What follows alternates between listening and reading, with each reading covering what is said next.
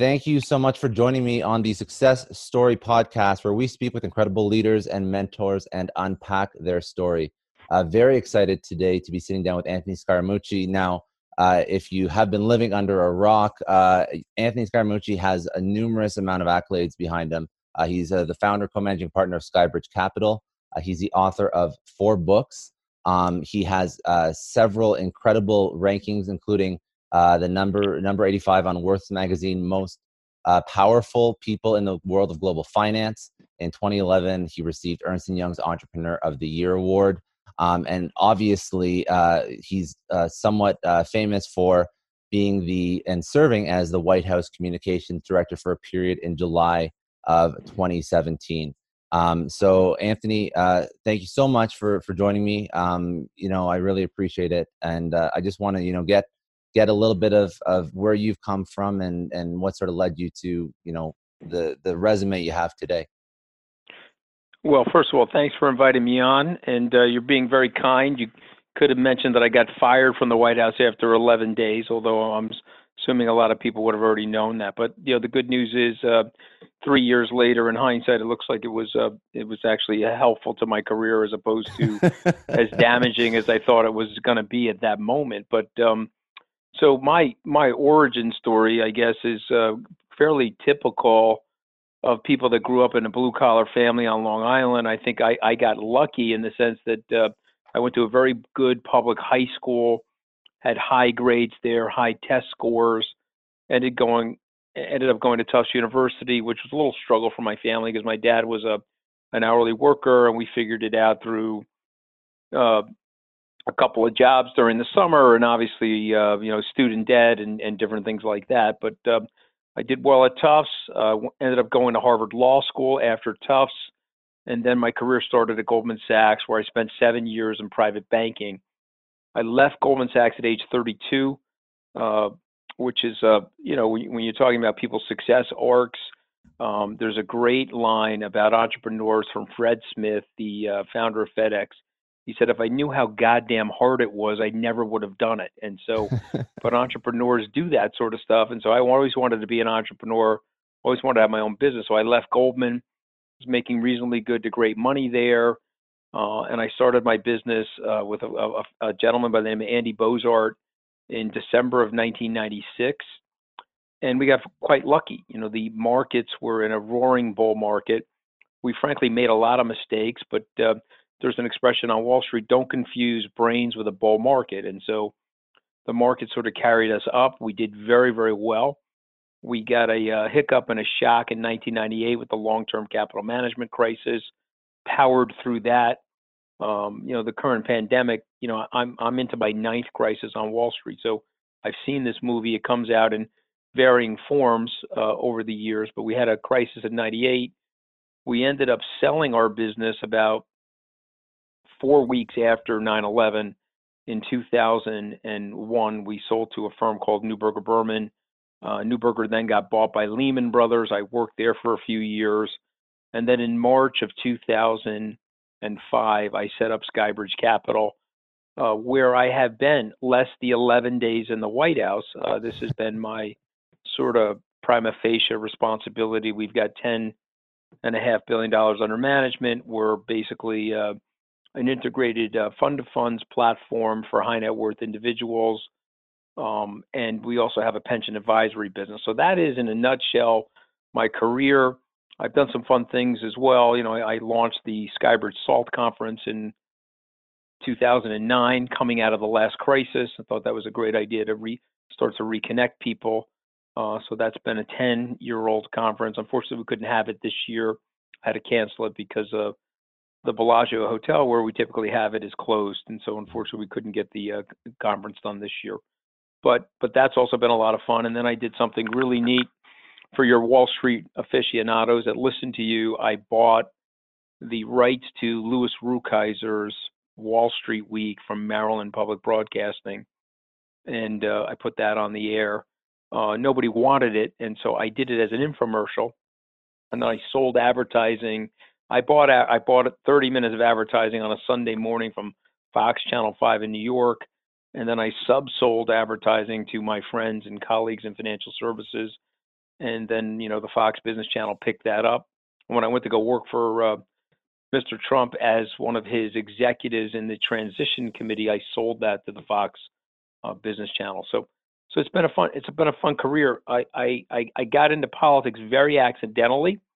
I would say that when I came out of law school, I didn't really have a big network, didn't know a lot of people that weren't wearing what I would call greenies. That was my Yeah. father's outfit when he went to go work, and so I didn't have a white collar experience, so I got myself involved in politics.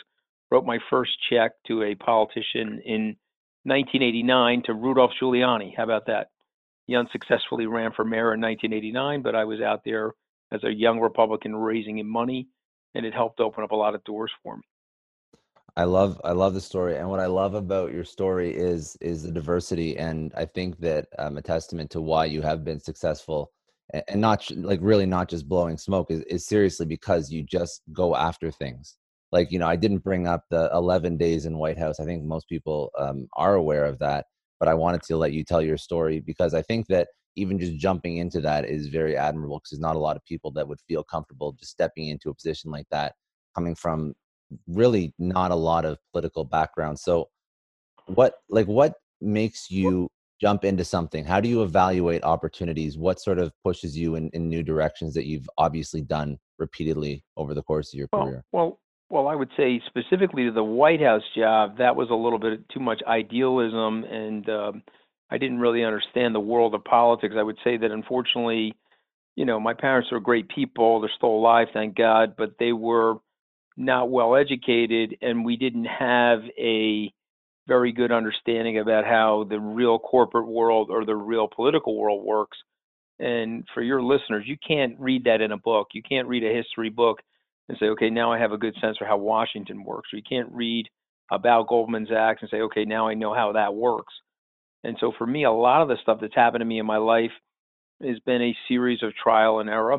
I went to Goldman Sachs. My first job interview, I was in like 100% polyester. I bought the suit from Cy Sims. I think my shirt was 100% poly. I mean, I was fully flammable at my first job interview. And so the guy basically was very nice. He's like, look, you're a smart kid, but you're the worst dressed person that we met at the Harvard Law School. And so I had to make that adaptation, and I had to go buy a real suit before I went down for my callback interview. I would say in the world of politics, I was reasonably good as a fundraiser, but I was absolutely terrible as a political operative because I didn't really understand the lack of morals, the lack of scruples, the ridiculous backstabbing. I mean, I did watch the House of Cards, but I didn't realize that they had the House of Cards screenwriters get together with the Hunger Games screenwriters. That wasn't enough, so they added a little bit of Veep, and then they threw in the Game of Thrones, and all of a sudden they shook all that up, and you got all this nasty, crazy nonsense. So I was ill prepared for that, and so I would tell people, if you're a political fundraiser, you're probably not the best suited to work inside the White House. You're probably going to need to have some Washington-like establishment experience, or be the president's son-in-law, something like that, because it's not Yeah. just not the right fit. But to your point, I've thrown myself into things I really didn't have any choice. If I wanted to be successful and wanted to live some level of the arc of the American dream, what do you got to do? You got to start your own business. You got to create a clientele. You got to manage and recruit very solid employees. You got to think creatively. You got to expect that the stuff that you're doing is not going to go well. Mike Tyson says, yeah, everybody has a plan if they get punched in the face. So I just want you to imagine my business in 2008. It was 3 years old, Skybridge Capital. We're going through the financial crisis where the U.S. markets are taken down 55%, and we're sitting there with a brand new business 3 years old. How did I retool it? How did I change it from what it originally was going to be? And so what I would say to people is, you've got to be adaptive. You've got to be fluid. You've got to recognize that your life is a series of plans, and the reason why God put an eraser on the end of a pencil is you got to erase those plans and go into redrafting constantly. Even today with the coronavirus and the COVID-19 pandemic, our business is suffering, but guess what? 4 billion other people have had this sort of transition and dislocation. And so the number of people that live in the northern hemisphere of planet Earth, and so everybody, or a good 75% of those people, have had some level of disruption in their lives. So I would tell people it's your attitude that's going to make or break your life and your career. And so attitude, not to sound cliche, but it always starts out with gratitude. I wake up in the morning and say, okay, not the richest, probably not, obviously not the smartest, but I got a lot of good things going for me. How am I going to look at today in the most positive way possible so that I can lead my company, inspire the people that are working with me, and also, reach into and magnetize my clients that want to be with Skybridge through its ups and downs, whatever those ups and downs may be. And so, but I think the big learning lesson is that, it takes a long time to turn yourself into a success. That cliche that an overnight success is 15 years, I think that's basically true. And so you just got to stay at something, and never quit. I find that the people that have lackluster careers, or they have mediocre things, they meander and they try to day trade their careers. Not going well, okay, let me get out of this thing and let me flip into something else. Oh, wait a minute, that's not going well, okay, let me flip into something else. Well, the truth of the matter is things go up and down. I mean, they don't always go well, and it's the way you grind yourself forward when things are not going well that are ultimately going to define your career.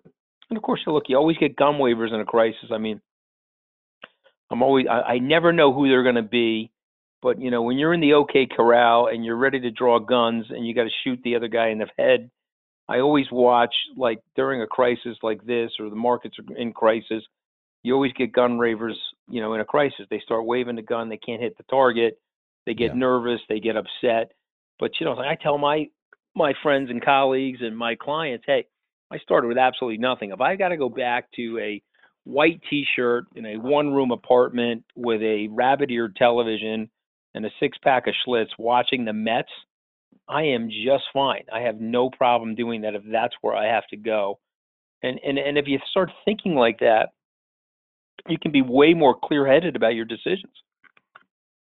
I think that I like that analogy a lot, because I think that you get to the point and it's funny because people do get to success at some point in their career and you hit on like a ton of good points, and I'm not going to just like rehash them all, but yeah, you spend enough time doing something, you will be successful. You see the people that hash something out for 10 years, they're generally doing pretty well. But I think the concept that it's okay to fail even after a certain point of time committed, like if you have that personality that's like, you're just going to nose to the grindstone and keep going, like it doesn't matter what happens at the end of the day. And I think that there's a lot of fear and a lot of fear mongering that leads to people stressing for no good reason, and it's almost like having these knee jerk reactions, and it hurts obviously everybody, but it hurts when it's like the leaders that are having these knee jerk reactions to their businesses and furloughing their entire organization or whatnot, and it causes more stress and anxiety. And I'm sure you notice it.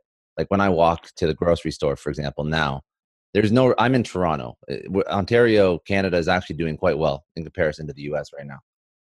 Like marginal amount of cases, but you walk to the grocery store and people are just aggressive and stressed out. And it's really like everyone just has to chill out a little bit because things will be better. But I like the way you put it. Like if you're okay building yourself back up, you'll be fine. That's really good. Yeah, well, I mean, I think that's the point. I don't know anybody, and I'm sure that you're interviewing a lot of people. And if someone's coming on, I would love to meet the person. Says, hey, my life started out great. I was born under a rainbow. There was a part of gold there. My parents were completely functional. They did everything perfectly as I was raised. Then I got perfect grades in school. And I went on and started my career, and my career went up in a trajectory of 45 degrees to greatness, and that's my life. Michael Dell helped me get my business started at Skybridge. He was one of my earliest investors, and he said something to me that I will never forget, and it's worth repeating here. He said, Anthony, I had to make 8,000 decisions when the business got started in 1984 through probably 1992. I had to make 8,000 decisions, and I had to go, 7,900 for 8,000. Yeah, of course, make some bad decisions, but I had to really make a lot of really good decisions for Dell Computer to become what it ultimately became. Because there was Gateway back then, there was Compaq, there were other mail order computer companies, but Dell schmeisted all of them, and there were a lot of different things that went wrong for him. He had a laptop that was catching fire.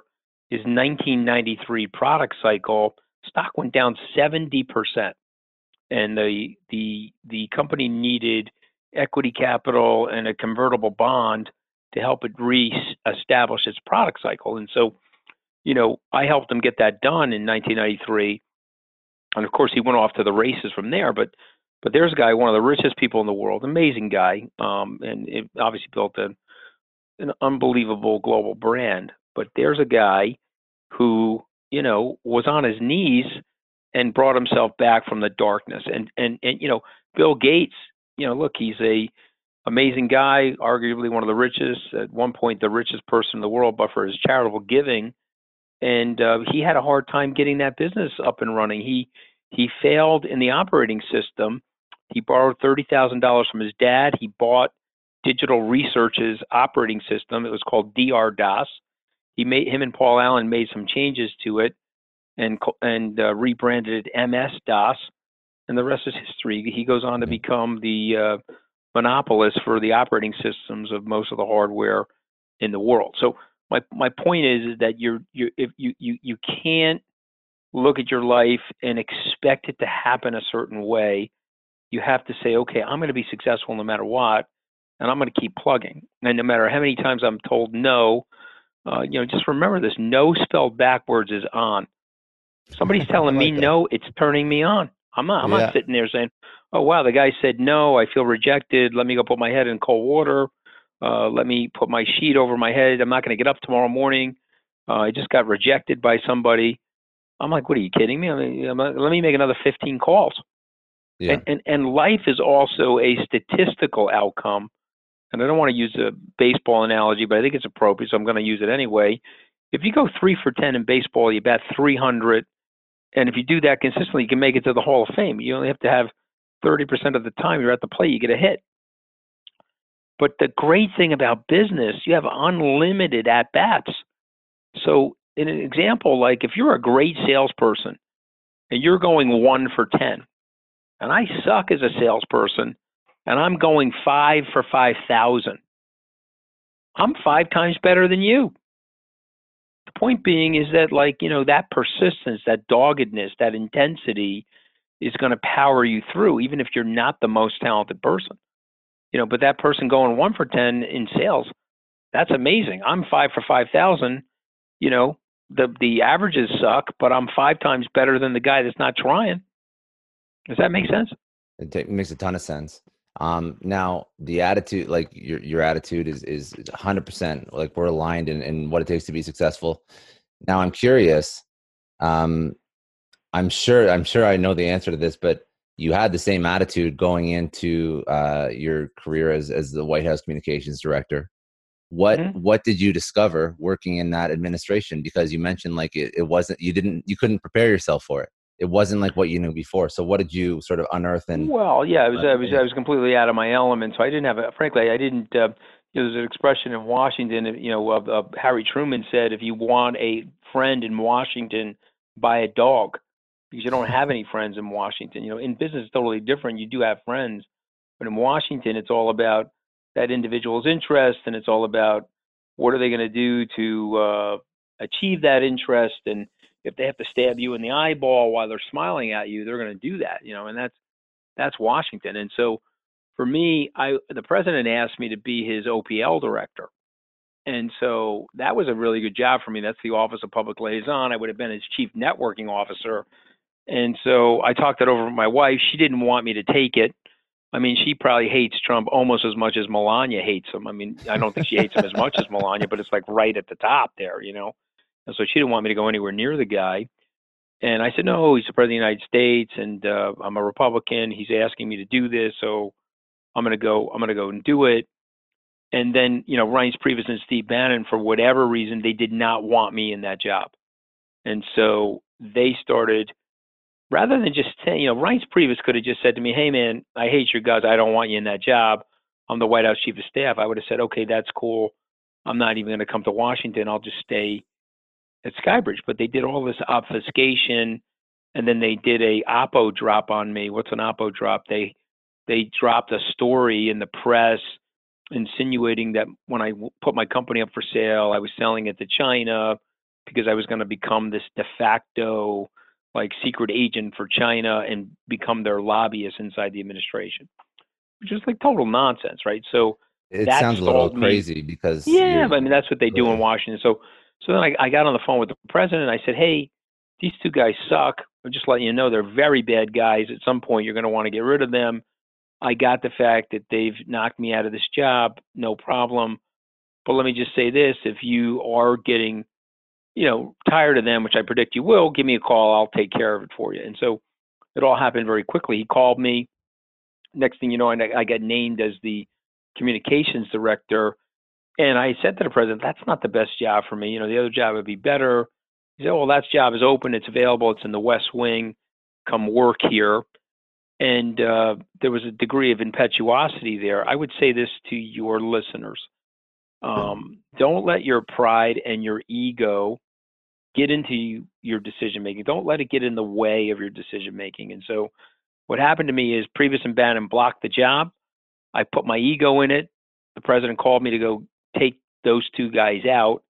And so I went in there with a vengeance, and I made a lot of mistakes while I was there. And I didn't build enough of a coalition, and I was too trusting. And so I got on the phone with a reporter. I made a joke about Reince Priebus and Steve Bannon. He recorded it. He ran to CNN with it. I thought it was off the record. He said it wasn't. Okay, big deal.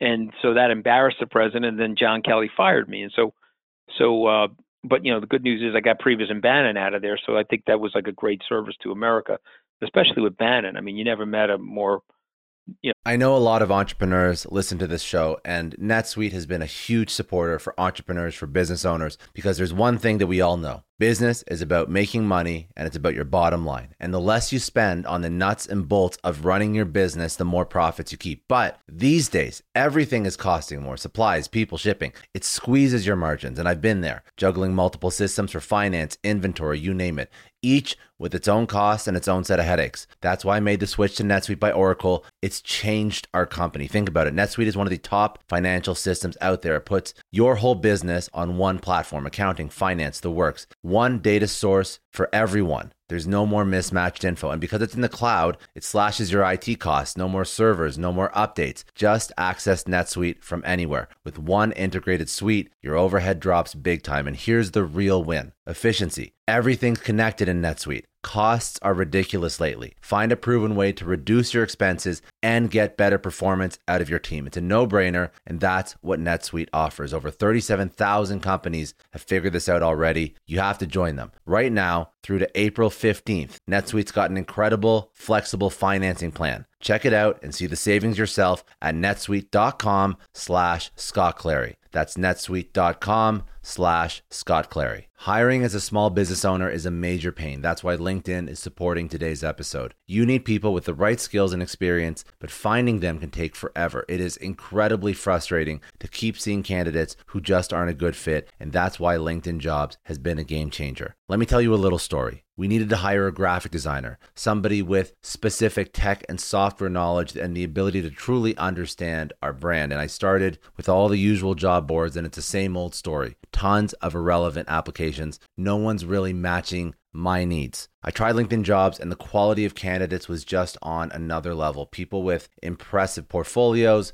relevant expertise. I finally felt like I was interviewing the right people. That's truly the power of LinkedIn's massive professional network. You're tapping into this huge pool of talent you simply wouldn't find on other sites. It's about finding those niche candidates you actually need. And with the right people in front of you, hiring becomes a breeze. Did you know that 86% of small businesses find a quality qualified candidate on LinkedIn Jobs within 24 hours. That is how well their system works. Honestly, do yourself a favor and try LinkedIn Jobs next time you're hiring. You can post your job for free at linkedin.com/excellence. That's linkedin.com/excellence. Terms and conditions apply, but it's definitely worth trying out. I don't know about you, but the idea of being harassed, scammed, or even worse, all because somebody found my personal information online, that's terrifying. Our political opinions, our addresses, even stuff about our families, it's out there for anyone to grab. And did you know that data brokers are allowed to sell information on over 98% of Americans? It's scary stuff. That's why I've partnered with Delete Me. I personally use Delete Me. They're a big friend of the podcast because I put myself out there online. So safety is a huge concern. It's really scary how easy it is to find someone's details and information, but Delete Me creates a layer of protection that we all need. You tell Delete Me what you want gone, and they make it disappear from those sketchy data broker sites. And Delete Me doesn't stop. They constantly monitor the web to keep your information off those lists. It's like having a privacy watchdog that never sleeps. You need to take control of your data and keep your private life private by signing up for Delete Me. They're giving a special discount for all Success Story podcast listeners. Get 20% off your Delete Me plan when you go to joindeleteme.com/success and use promo code success at checkout. The only way to get 20% off is to go to joindeleteme.com/success and enter code success at checkout. joindeleteme.com/success. Hey everyone, I just want to take a second and thank the sponsor of today's episode, Heaven Hill Bottled and Bond Bourbon.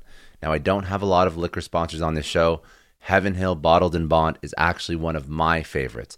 I've drank it for a few years now, and this is why we actually decided to work together. Heaven Hill Distillery, family owned since 1935, is a great entrepreneur story too. So there's 5 brothers.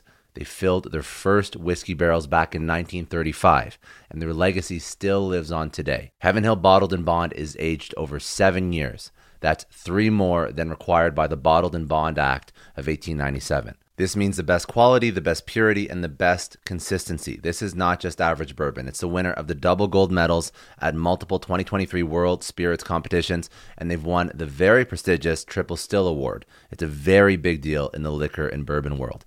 Heaven Hill Bottled and Bond boasts an exceptionally smooth oak flavor, while its aroma offers a sweet blend of caramel and smooth vanilla. If you love bourbon, you need to try Heaven Hill Bottled and Bond. Available nationally, look for a bottle at your local store. Heaven Hill reminds you to think wisely, drink wisely. Think back to your last few days in the office. Did any of them leave you feeling really accomplished? Not the kind of day where you're running around like crazy, but where you've made real progress on something that matters. Because being busy doesn't always mean being productive, and I bet we've all been there. And maybe it's time to rethink what it means to get things done. Today's episode is sponsored by Belay, and what they help you do is, instead of getting sucked into emails and to-do lists, they help you delegate tasks and focus on big goals. They can connect you with top-notch US-based talent who are ready to take on those time-consuming tasks that bog you down. Let's be real. There are way more important things you could be doing than bookkeeping or wrangling a packed inbox. They have virtual assistants to handle all of those pesky administrative tasks, or accounting professionals to take care of all your financials. But here's the best part. You don't have to waste weeks searching for the right person. Belay's personalized matching service works quickly, sometimes matching you with the right talent to take stuff off your plate in under a week. Are you ready to try a different way of working? Check out Belay's list of the top 25 things you can delegate to a virtual assistant. It might just change your business and your life. Text SUCCESS, that's SUCCESS, to 55123 to get the list and to start transforming your to-do list with Belay. Wacko. I mean, with the whole nationalism and the white national ethnocentrism and Yeah, all a lot this of that, crazy like, nonsense that he.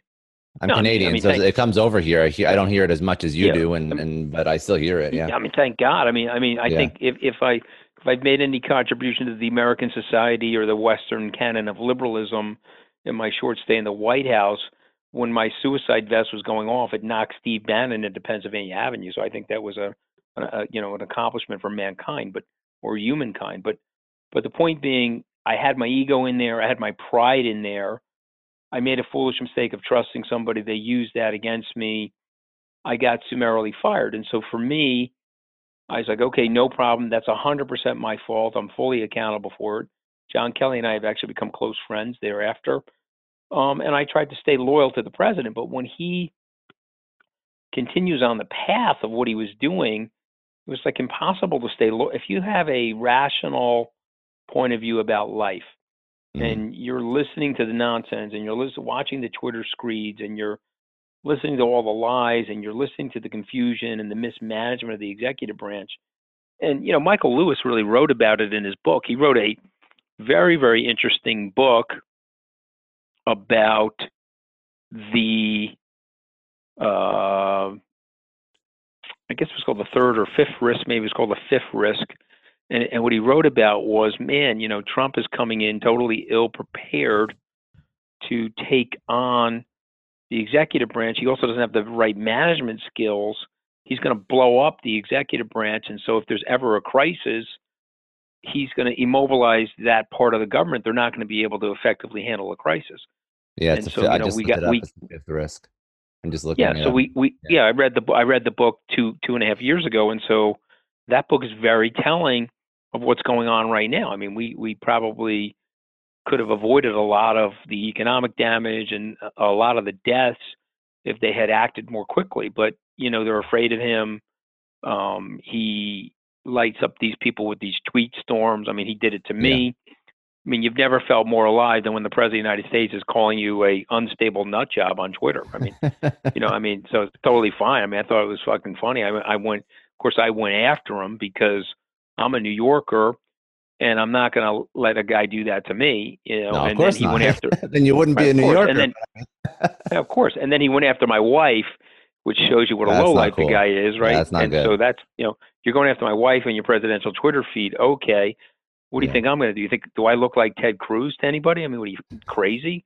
So I'll keep punching until he gets knocked through the ropes. But he's doing a good job on himself. I mean, he's a very self-destructive guy, and I think he's heavily damaged himself, even though he has reasonably good approval ratings related to the crisis and the aftermath of this thing. I think people are really going to come to understand how much damage he did to the economy and how difficult he has been as a leader. And I think there will be, in this next election cycle, a return to some level of normalcy. Whatever you think of Joe Biden, pluses or minuses of him, he'll probably surround himself with some normal operating people and not this sort of kleptocracy and this sort of nepotism. So yeah, that's my question. Like, why can't I totally understand, but why couldn't he just like lead by advisory committee? Why was that? Because everybody knows that Trump is not an expert in everything that he's trying to manage and lead and guide. So why not he's just insecure? No, he's wildly insecure. And somebody told me that a long time ago. Like one of my buddies is friends with him. He invited his mother to Mar-a-Lago. Trump pulled up with 2 Ferraris, and this like 80-year-old Italian grandmother was like, "Donald, why are you so insecure?" I laughed. I thought that was like funny, and I told my buddy, I said, "How could he be insecure? He's got tons of money, unbelievable real estate, and he's a very high profile. How is a guy like that insecure?" But then when you meet him, like, okay, wow, this guy is maniacally insecure. That's why he's trying to compensate for it with all the blustering and like, I'm smarter than my generals. I'm a very stable genius. I know more than anybody here. I know a lot about this pandemic. My uncle was a genius, and so therefore I'm a genius. I mean, Stormy Daniels basically, I was at the Bill Maher show. She basically told me it was like the size of a shiitake mushroom. I almost threw up in my mouth when she told me that. I was like, it's disgusting. And then, I haven't been to a Japanese restaurant in 2 years since Stormy told me that. But then right then and there, you're like, okay, I get where this guy's coming from. He is maniacally insecure. It could be issues related to his dad, his physicality. And so this is why he acts the way he does. And that's why you can't work with Trump and expect him to treat you well. And you can't expect him to take your advice. And if your listeners want to read an amazing book, it's very accurate. There was a book written called The Very Stable Genius, and Phil Rucker wrote it. There was a woman that wrote it alongside of him. I just know Phil better than her, but it was a very accurate book. And it just talked about how he couldn't take any advice from any expert. He felt insecure in their presence, and if they told him something, he would almost do the opposite of it to prove or try to prove that he knew better than they did. And So that's dangerous. that's how That's it a goes. dangerous That's how it rolls personality. with Trump. What's Yeah. that? I said that's a dangerous personality when you're charged with the country. That's Yeah, but I mean, that's but very here's the dangerous. thing. Okay, remember this. He's dangerous, but he's got willing acolytes. Okay, I went to go work for him because I'm a naive, son of a construction worker, and I've lived a very large part of the American dream, and I'm like fighting with my wife. I mean, my wife and I filed for divorce while I was working for him. We subsequently reconciled, but it was like Yeah, I thank was God. doing it because I thought, oh my God, it's the American dream. I'm getting a chance to help people, public policy, all this stupid idealism, and I got caught in that crossfire. And listen, it was humiliating. It was humbling. I got a very big comeuppance. But the flip side of it was it gave me a platform. It made me a little bit more well known. It increased my public profile. It's made me somewhat polarizing because my 27-year-old son, who's at Stanford Business School, he's like, "Hey, Pop, you're killing me because the Republicans hate you because you are blasting Trump, and the Democrats are never going to accept you because you were with Trump, and Yeah. now you've put me in political nowhere's land." And I'm like, "Well, AJ, my son's name, I'm like, AJ, maybe I'm getting closer to the truth." Point being, I don't actually care. I mean, you get old enough in your life, this is a very important lesson, and it's a very hard lesson to learn. And even at my age, it is hard to practice. But when you can get over the hump of not caring what other people think of you, and what other people think of you is none of your business, when you can get to that point in your life, it is an amazing level of freedom. Hmm. I put stuff up on Twitter, but I don't even look at the reply. I could care less. I shut the notices off on my phone. My Yeah. attitude is some of it's robotic and nasty, and some of it is keyboard warriors that are bullies, and who cares? It's just when the president's coming after me, then I got to go back at him. I got to smack him up a little bit because why wouldn't you do that, right? I don't But think a lot of people have to deal with that problem, but yeah, that's yeah, but I know that's what a fair. baby. I know what a big baby he is. At the end of the day, he's like a big time coward. Just take a look at one of those clips when like he thought somebody was rushing the stage, how he was like running off the stage. I I saw mean, that clip. Yeah. this guy's never been in a bar. I mean, Anderson Cooper one night was like, wow, this is like you're having a bar fight with the president. I'm like, I'm having a bar fight. This guy's never been in a fight in his life, Anderson. He's never been in a bar fight.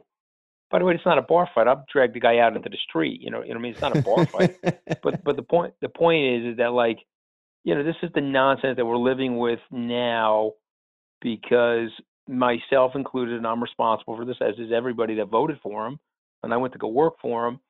We bought into something that really wasn't there, but at least I've been able to tell the truth, and at least I've been able to say, hey, this is this sucks, Yeah. and think of it this way: if you were hiring this guy as a CEO for your company, and you were on the publicly traded board of that company, you'd be like, oh, we got to get rid of this guy.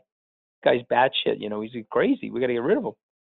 I think you And always so see and that so. though. You see those swings back and forth. You see Hmm. right wing, left wing leaders, and they go too Hmm. far. They go too deep into what they want to represent, and then you see the opposite end in the next vote or the next. You know what I mean? Like that's you see that a Yeah, lot. I think So I mean, people don't listen, I make mean, the smartest voting decisions either, he, both ways. he, he he's going to throw $10 trillion at this current pandemic problem. That may help him come election time, but you look at the data. Data is overwhelmingly against him. I mean, his numbers are incredibly soft. Many of the Republicans are rejecting what he's doing now. And a couple Tuesdays ago, Super Tuesday 3, you had 500,000 additional Democratic voters in the state of Michigan uh, for Joe Biden. And if you're on the president's campaign, you have to be alarmed by that. You can't be looking at that saying, "Oh, that's a good sign." Very far from it. you know. Yeah, well, I think that. So Do so you we'll think we'll that? see what happens. It's a long way Yeah, away. Joe's lost a step. Trump acts crazy. I don't know. Is this the best that America has to offer? I don't know. But we're here now, and we'll see what happens. But for me, it was a learning lesson of a lifetime. And if I could share anything with your listeners on your podcast, don't put your ego into your decision making. Take your ego and your pride out of it, And when the handwriting was on the wall that those guys didn't want me to work in the White House, I should have listened to my wife and stayed away from it. And, and that's ultimately the facts. Now, it happened and it went in a certain direction, and I have absolutely no regrets. It was a learning lesson of a lifetime.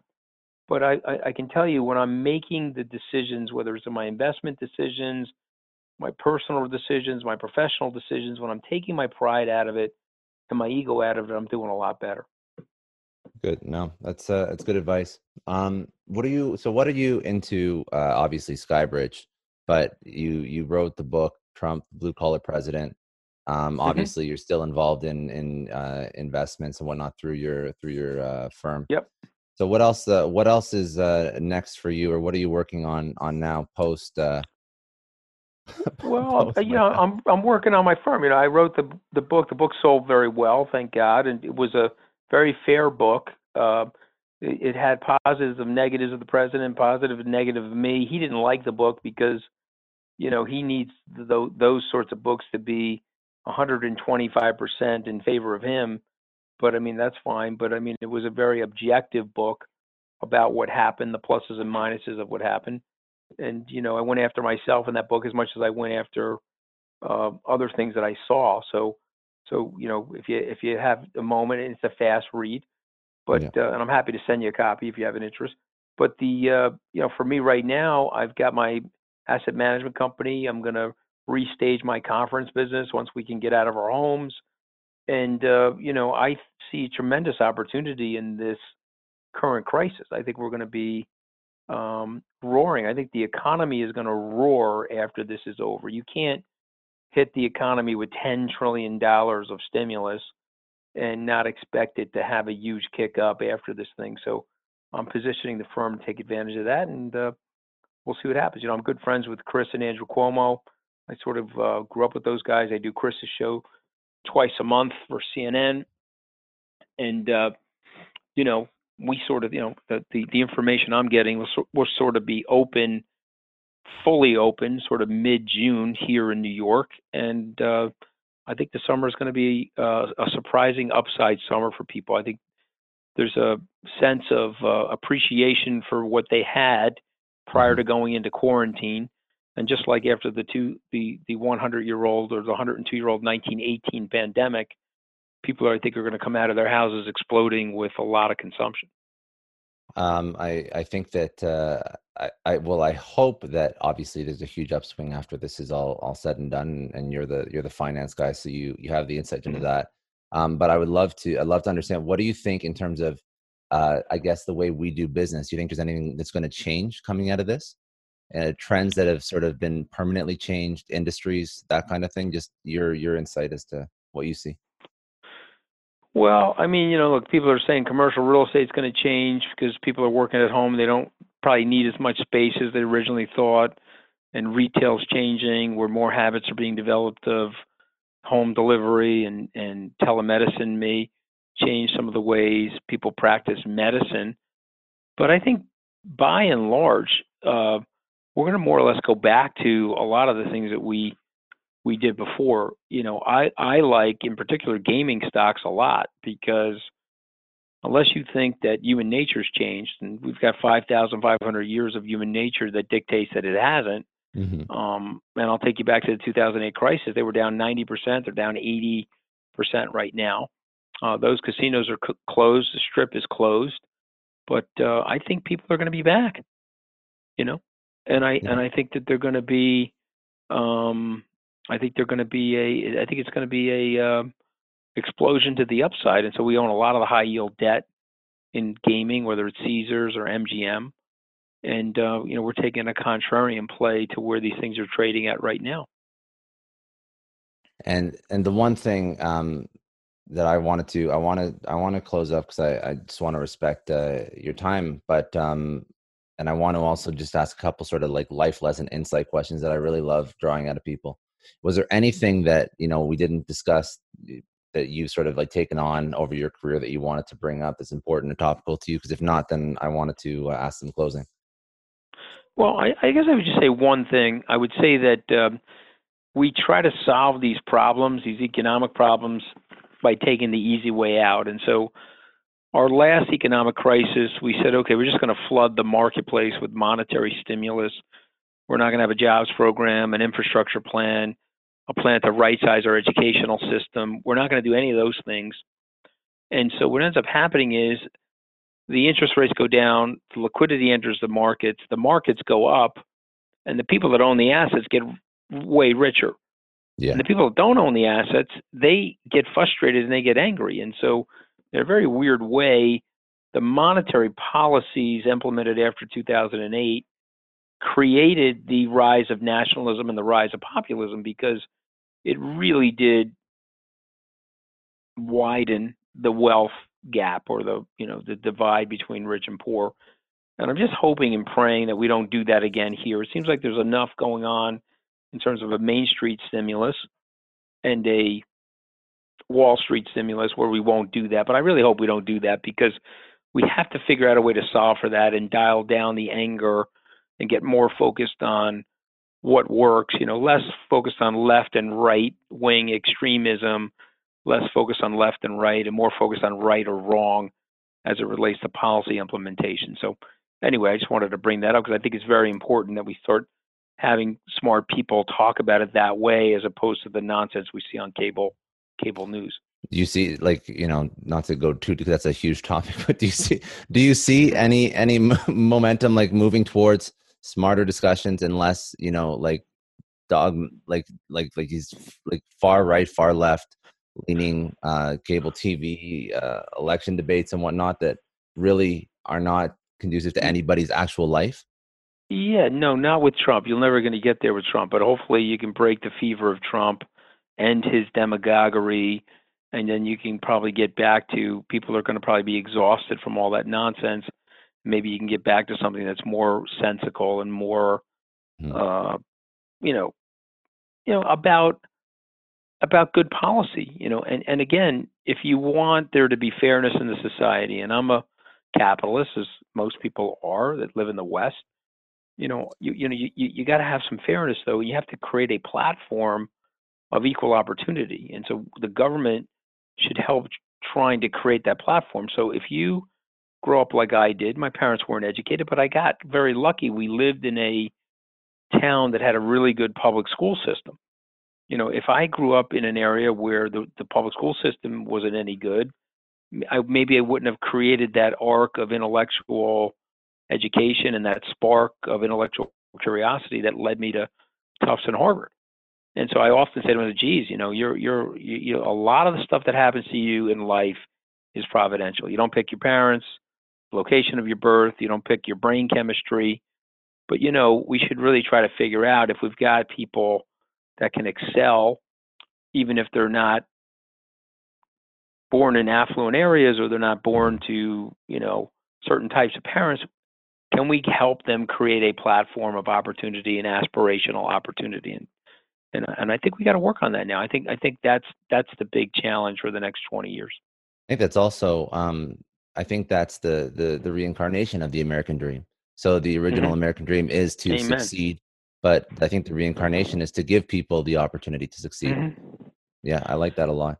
I agree with that wholeheartedly. Amen. Well, I appreciate all the time you spent with me. Thank you very much. It's and let me know when this goes up. We'll put it up on my social media. No, I appreciate it a lot. Can I ask you one last question that I ask everybody, if that's all right? Well, actually, sorry, it's a two-part question. Please. The first one is one lesson that you would tell your 20-year-old self. That's the first part. Second part is, where do people find you if they want to get in touch or consume your content? Yeah. At Scaramucci on Twitter is the best place to find me. And I would say that my 20-year-old self, and you got to really think about this. And if you're younger than me, you got to really think about this. And if I've left any impact on you listening to this, you got to do what I'm about to say. And that is, live with less fear, live with less anxiety. And you should idealize what you want to do in your life, and you should go for it. And I wish my 20-year-old self, I had that level of certainty that no matter what happened, I was going to figure it out, right? Like, an entrepreneur is somebody that jumps off a cliff and builds the airplane as they're descending down the cliff. And you can do it. You can figure it out. But I had fears and anxieties and financial anxieties as a kid, and it probably limited my upside unnecessarily. And so that would be my message to people. Beautiful. Go for it and live your life. Who cares? You're going to be dead anyway, right? So who cares? Mel Brooks has the best line about life ever. Relax. None of us are getting out of here alive. So just go for it. And I think that when you do, your adrenaline is there and you're meeting the arc of your aspiration. And even if it doesn't work out perfectly, you'll be so proud of yourself that you gave yourself the gusto and you believed in yourself enough to give it the try. Beautiful. I love it. Thank you so much, Anthony. All right, man. Well, God bless. Okay. Yeah. See you soon. Cheers. Okay. Bye. All the best. Thanks again for joining me on the Success Story podcast. Thanks again, Anthony. I really appreciate the chat. If you haven't already, please subscribe, download, share with your friends, families, peers, or coworkers. You can catch this podcast. You can stream it. You can download it wherever you can download or stream podcasts. And you can always catch it on YouTube as well. If you haven't left us a rating, that would be wildly appreciated. Any rating is fine as long as it contains 5 stars. As always, have a great week. Have a productive week, and we'll speak again soon. Bye now.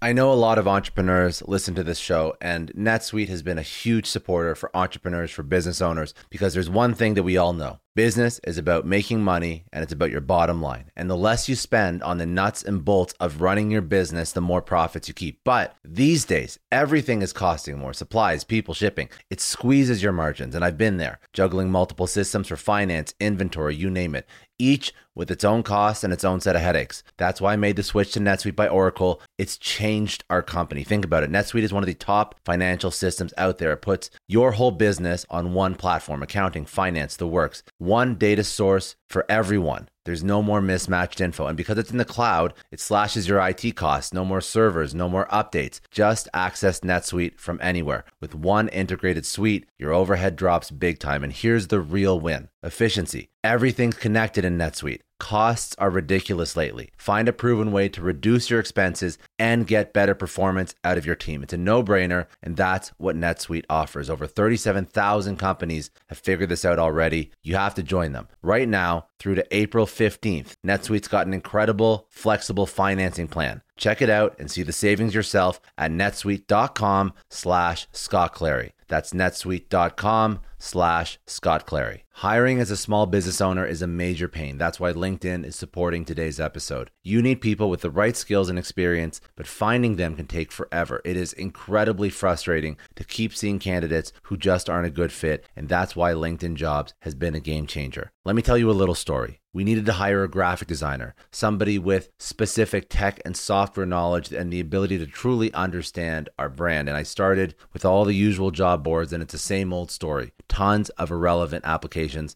No one's really matching my needs. I tried LinkedIn Jobs, and the quality of candidates was just on another level. People with impressive portfolios, relevant expertise. I finally felt like I was interviewing the right people. That's truly the power of LinkedIn's massive professional network. You're tapping into this huge pool of talent you simply wouldn't find on other sites. It's about finding those niche candidates you actually need. And with the right people in front of you, hiring becomes a breeze. Did you know that 86% of small businesses find a qualified candidate on LinkedIn Jobs within 24 hours? That is how well their system works. Honestly, do yourself a favor and try LinkedIn Jobs next time you're hiring. You can post your job for free at linkedin.com/excellence. That's linkedin.com/excellence. Terms and conditions apply, but it's definitely worth trying out. I don't know about you, but the idea of being harassed, scammed, or even worse, all because somebody found my personal information online, that's terrifying. Our political opinions, our addresses, even stuff about our families, it's out there for anyone to grab. And did you know that data brokers are allowed to sell information on over 98% of Americans? It's scary stuff. That's why I've partnered with Delete Me. I personally use Delete Me. They're a big friend of the podcast because I put myself out there online. So safety is a huge concern. learned it's really scary how easy it is to find someone's details and information, but Delete Me creates a layer of protection that we all need. You tell Delete Me what you want gone, and they make it disappear from those sketchy data broker sites. And Delete Me doesn't stop. They constantly monitor the web to keep your information off those lists. It's like having a privacy watchdog that never sleeps. You need to take control of your data and keep your private life private by signing up for Delete Me. They're giving a special discount for all Success Story podcast listeners. Get 20% off your Delete Me plan when you go to joindeleteme.com/success and use promo code success at checkout. The only way to get 20% off is to go to joindeleteme.com/success and enter code success at checkout. joindeleteme.com/success. Hey everyone, I just want to take a second and thank the sponsor of today's episode, Heaven Hill Bottled and Bond Bourbon. Now, I don't have a lot of liquor sponsors on this show. Heaven Hill Bottled and Bond is actually one of my favorites. I've drank it for a few years now, and this is why we actually decided to work together. Heaven Hill Distillery, family owned since 1935, is a great entrepreneur story too. So there's 5 brothers. They filled their first whiskey barrels back in 1935, and their legacy still lives on today. Heaven Hill Bottled and Bond is aged over 7 years. That's 3 more than required by the Bottled and Bond Act of 1897. This means the best quality, the best purity, and the best consistency. This is not just average bourbon. It's the winner of the double gold medals at multiple 2023 World Spirits competitions, and they've won the very prestigious Triple Still Award. It's a very big deal in the liquor and bourbon world. Heaven Hill Bottled and Bond boasts an exceptionally smooth oak flavor, while its aroma offers a sweet blend of caramel and smooth vanilla. If you love bourbon, you need to try Heaven Hill Bottled and Bond. Available nationally, look for a bottle at your local store. Heaven Hill reminds you to think wisely, drink wisely. Think back to your last few days in the office. Did any of them leave you feeling really accomplished? Not the kind of day where you're running around like crazy, but where you've made real progress on something that matters. Because being busy doesn't always mean being productive, and I bet we've all been there. And maybe it's time to rethink what it means to get things done. Today's episode is sponsored by Belay, and what they help you do is, instead of getting sucked into emails and to-do lists, they help you delegate tasks and focus on big goals. They can connect you with top-notch US-based talent who are ready to take on those time-consuming tasks that bog you down. Let's be real. There are way more important things you could be doing than bookkeeping or wrangling a packed inbox. They have virtual assistants to handle all of those pesky administrative tasks, or accounting professional to take care of all your financials. But here's the best part. You don't have to waste weeks searching for the right person. Belay's personalized matching service works quickly, sometimes matching you with the right talent to take stuff off your plate in under a week. Are you ready to try a different way of working? Check out Belay's list of the top 25 things you can delegate to a virtual assistant. It might just change your business and your life. Text SUCCESS, that's SUCCESS, to 55123 to get the list and to start transforming your to-do list with Belay.